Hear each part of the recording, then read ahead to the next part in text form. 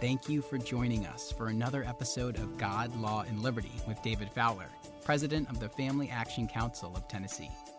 Every week, we are putting culture, politics, and law on a collision course with the truth of God's Word. And now, here's David. Welcome to this week's episode of God, Law, and Liberty. I'm delighted to have you with me. This podcast is being recorded the week of Thanksgiving, so I'm going to take a little bit of a different turning from the way we've normally approached things by looking strictly at matters really of law and government and public policy and the relation to Scripture, to address something that I said last week gave me a great deal of encouragement that, to be honest, I believe many of us need in these days when it's so easy to be distressed and distraught over what all we see going on around us, and with the sense that the elected leaders that we have don't know what to do, or whatever it is they are doing isn't working. And in my experience, over the last 20 years, many of the leaders of our churches don't know what to do either, because, to be honest, they have not been discipled themselves in these areas of government and law. They're oftentimes very clueless, I hate to say it. And I get it, because I grew up in strong evangelical, Bible-believing churches, and I think I could have continued going to those churches the rest of my life, and I would not know anything that I share with you all on these podcasts about the nature of law, its relationship to civil government, how we should understand that, how should we work in that regard. It's just off the radar screen. In fact, I was talking with someone the other day who said, you know, the Bible doesn't really get into politics. And I thought, well, wait a minute, wasn't that a trial of Jesus before Pilate? Wasn't that sort of a governor person? And didn't he speak to him about the nature of authority and where it came from, and the authority that Pilate had, which was namely none, except God had given it to him? Is that not a discussion in the nature of politics? You see, this person is so caught up, I guess, in matters of soteriology that they can't apply that trial, that public event, and the confrontation of Jesus to this ruler. And so for those of you out there who care about this sphere, I can see where you, like me, would be distressed, disconsolate, and frustrated. I've expressed that in some of my commentaries.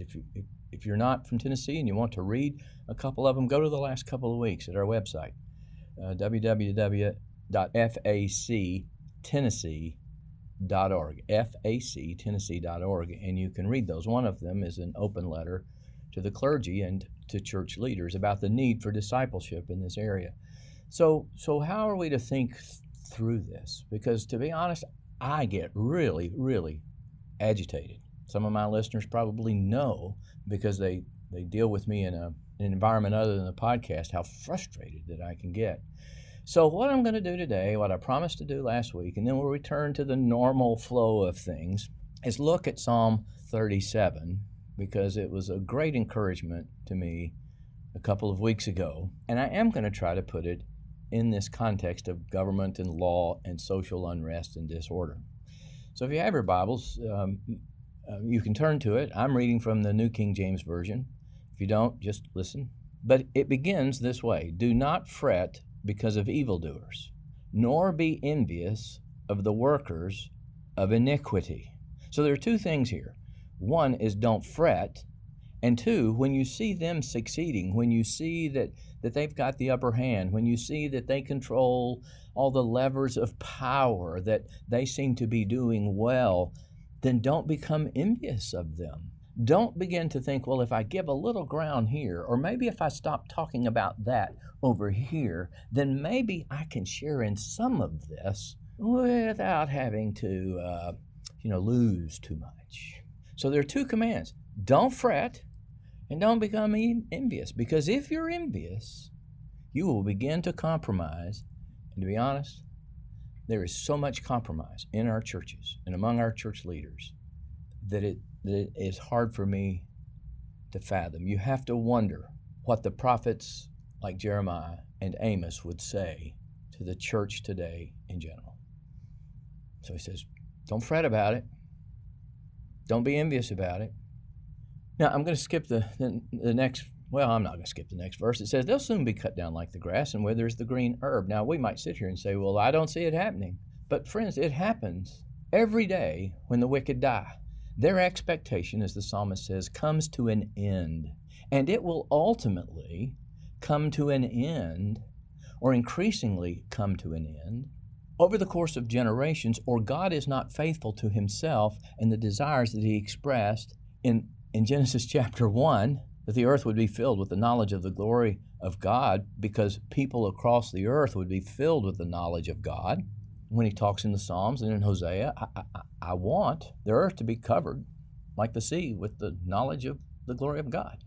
We've lost that eschatology, and I've talked about that in some of my previous episodes. I think in the futility, I spent a couple of weeks on the issues of eschatology. And the eschatology of today is pathetic. The kingdom of God is to shrink, shrivel, grow, and be defeated. Now, I don't know that I see that anywhere. I see that there's opposition, but the opposition strengthens and grows the church. I mean, that's how the church first grew, right?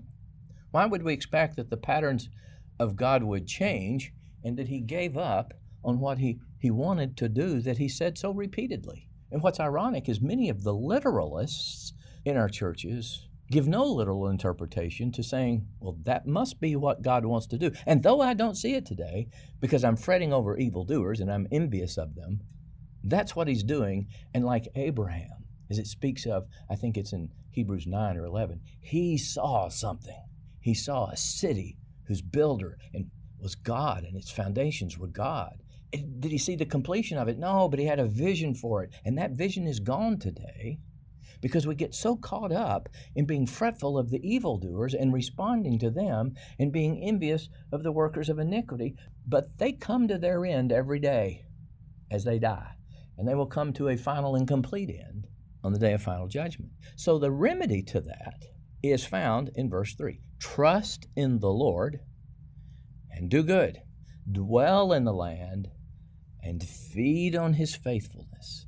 Now, I want to get to the next verse too, but let me comment here. It says, trust in the Lord. Now, you can't trust in the Lord and therefore not fret or become envious if you don't know who he is. And I've never been in a church ever in my life where the pastor would take a Sunday morning and do a series on the doctrine of God. Who is God?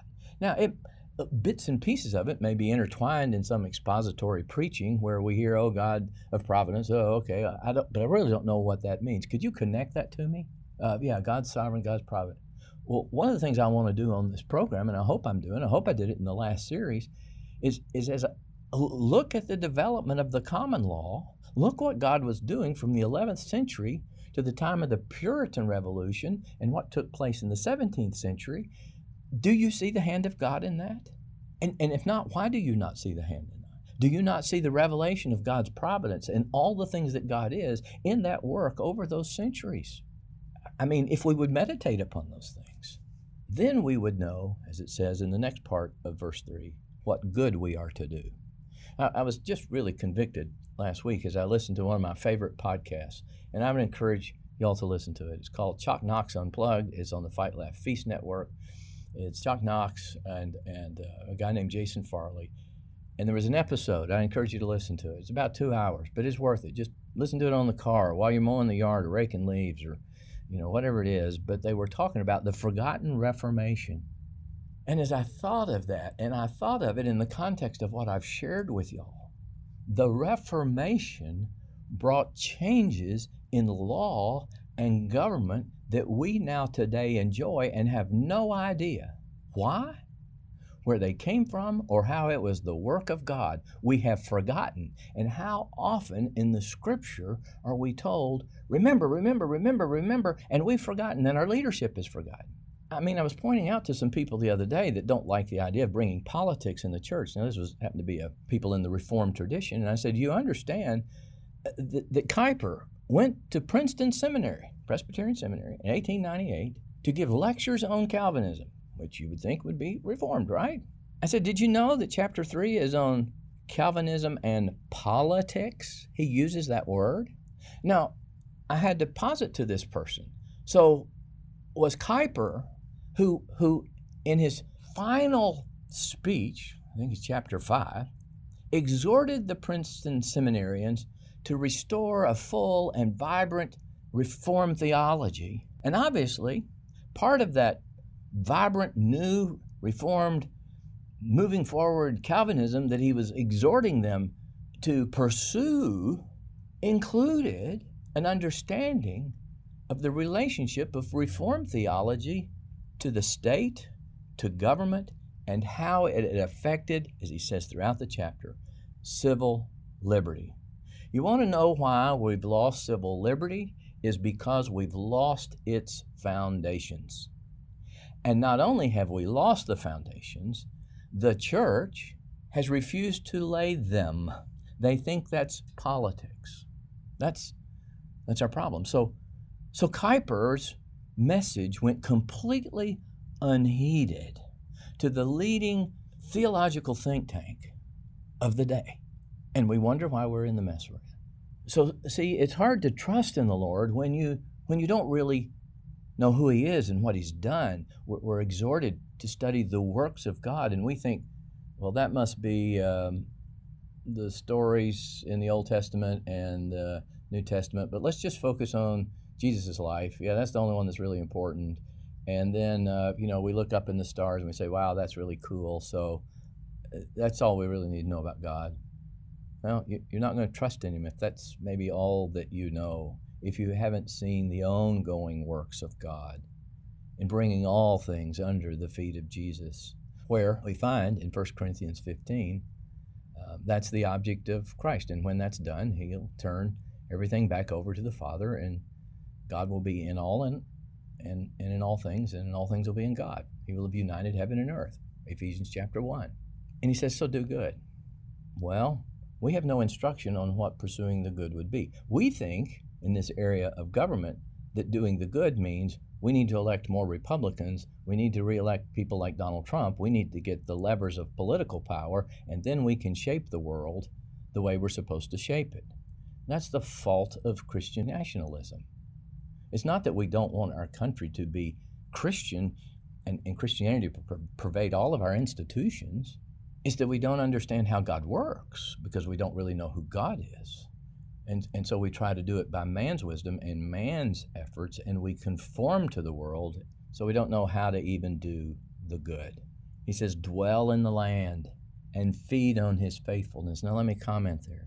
Dwell in the land. In other words, don't be sitting here longing for some kind of rapture that I can get out of here because the earth is such a mess. It's so polluted. It is unredeemable. None of its institutions can be redeemed because God only saves souls, and He doesn't save souls that the institutions would be reformed and restored and repaired and move forward for the glory of God. Remember that we talked about that last week where the guy said, Machen said, we really just need to focus on the church, when Machen actually said the institutions are supposed to be reformed.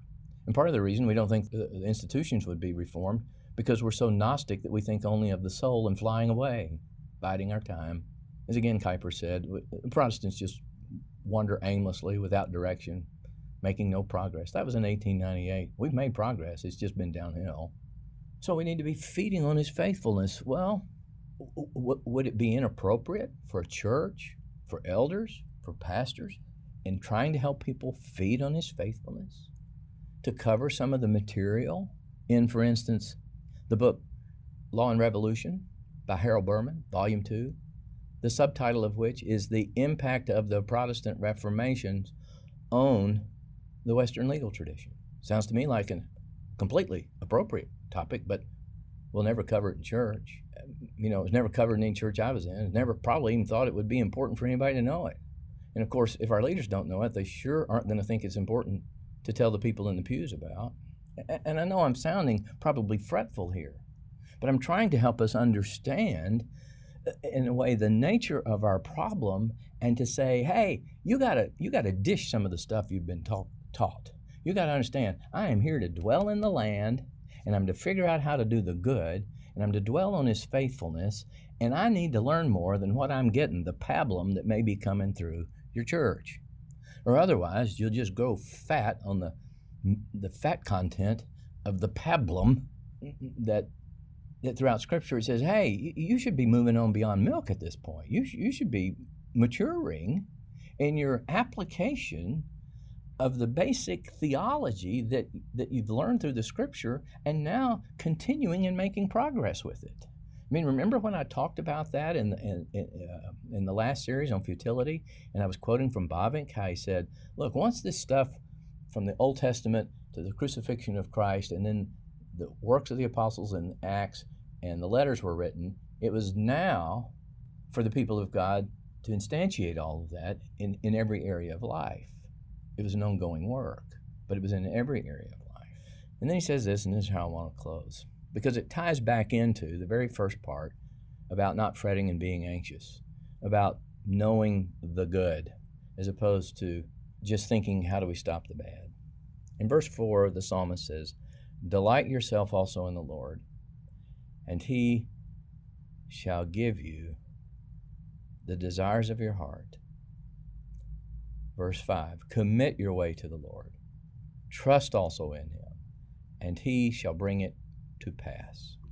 I remember probably 20 years ago sitting in the living room in my home at that time on Signal Mountain, talking with a friend about God giving us the desires of our heart. And we were discussing, in my own ignorance at the time, that, well, I have certain desires, and God says he wants to give those to me. But then, I hadn't thought of the wickedness of my desires, my inability to know what I actually maybe should desire. See, that's part of what Luther began to preach, and Calvin and John Owen and all these others, is that you don't understand how short you fall of the glory of God, how much higher his ways are than your ways, how pure he is compared to your impurity.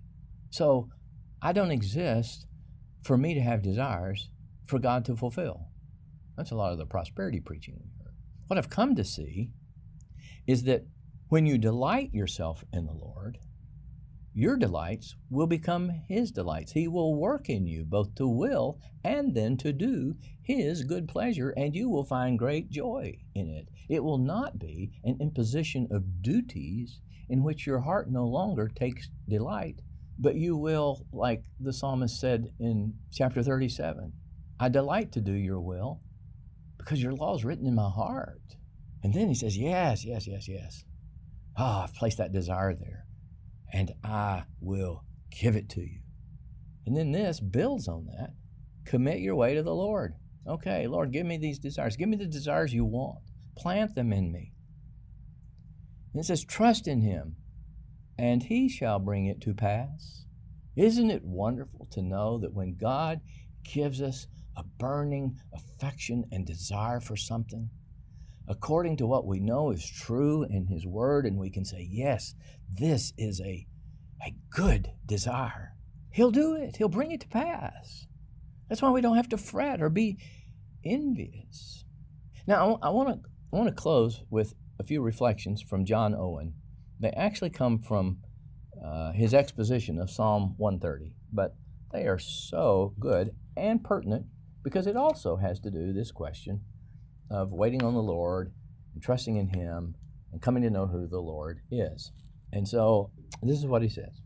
The proper object of a sin-distressed soul's waiting and expectation is God himself as revealed in Christ. Now, why did he add as revealed in Christ? Because the in Christ, the revelation in Christ, distinguishes the God that the Christian worships from all other understandings of the divine. That's 2 Corinthians 4:6, that we've beheld the glory of God in the face of Christ. But Owen then goes on and says that if our object when distressed is to wait on God himself as revealed in Christ, then he says we must do two things. Show in what sense God himself is the object of the waiting of the soul. That's what he's going to talk about. And how it appears from that waiting is a necessary duty. Now, I'll confess to y'all, I normally thought of waiting on God as, I read the Bible, I say my prayers, I go about my business, and somehow God's just going to work things out, and so I'll just wait until, I no longer desire to do the wrong thing, or all the pieces fall into place, or whatever else. That was just waiting. It was an inactive thing. But Owen makes it clear that waiting on God is a very active thing. And so, as he speaks of this question of waiting on God, he said, we are to consider God's being, the absolute and essential properties of his nature. Now stop and think a moment. If you've not spent time in theological reflection on the attributes of God and his nature, then this waiting will do you no good, nor will it encourage your heart so that you're not anxious or envious. He says the second thing is, we need to consider the attributes of his nature with respect to his dealings with us, which are suited, he said, his dealings with us, to beget in us affections and frame a spirit compliant with the duty proposed. I think it was Augustine who said, command what you will, then grant what you command. That's what Owen is talking about. Now, when he says here that we are to consider God's essential properties, here's what he says. He says we should consider, and then he goes on to talk briefly about these things, God's eternity. We know that God is eternal, but what are the implications of that? What does that communicate to us about how we look at what it means to do good? He says, look at the immensity of his essence and his omnipresence. He says, thoughts of God's holiness, his infinite self-purity of his eternal immense being. He says, consider the glorious majesty as the ruler of the world. It's good to consider instances that God has given of his infinite greatness, power, majesty, and glory. See, that's what I'm trying to give y'all as I talk about the development of the Western legal tradition over a 600-700 year period. Those are the things that he says constitute waiting. Not waiting as in, I'm going to stay at the house and see if anybody rings the doorbell.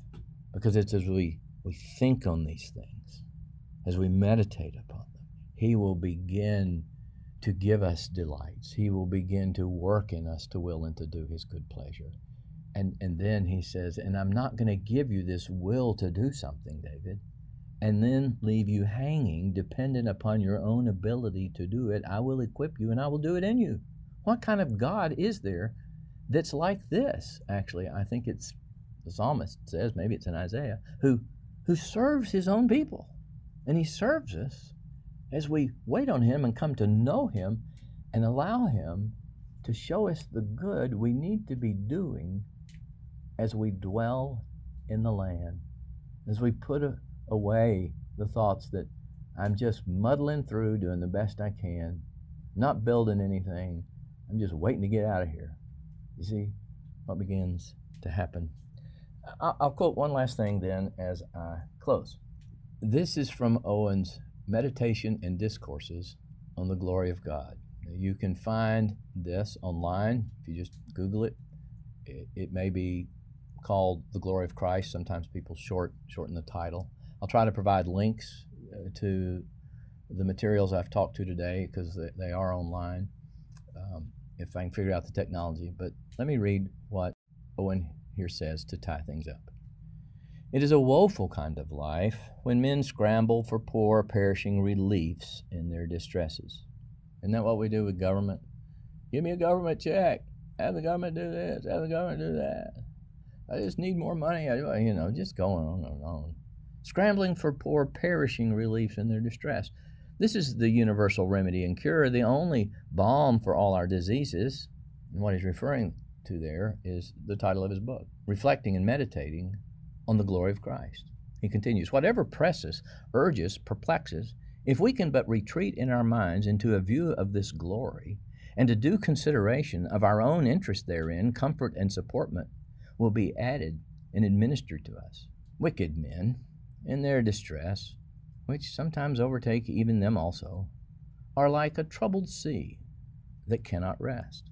Others are heartless and despond, not without secret discontent at the wise disposals of divine providence, especially when they look on the better condition, as they suppose, of others. You see, that's Psalm 37, verse 1. You're fretting, you become disconsolate, or You become envious. And the best of us, Owen says, are all apt to wax faint and weary when these things press upon us in an unusual manner, as I think is happening now, and under their long continuance, which is happening now, without a prospect of relief, which I think is happening now. This is the stronghold which such prisoners of hope are to turn themselves unto.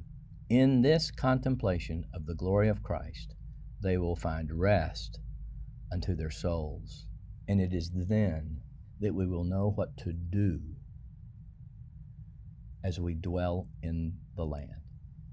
Well, thank you for listening today. I hope it's been an encouragement to you, and I look forward to being with you again next week on the next episode of God, Law, and Liberty. If you enjoyed this episode, please subscribe to the podcast. And if you want to help spread the word, please give us a 5-star review and tell your friends to subscribe too. God, Law, and Liberty is available on Apple Podcasts, Spotify, and wherever you listen to podcasts.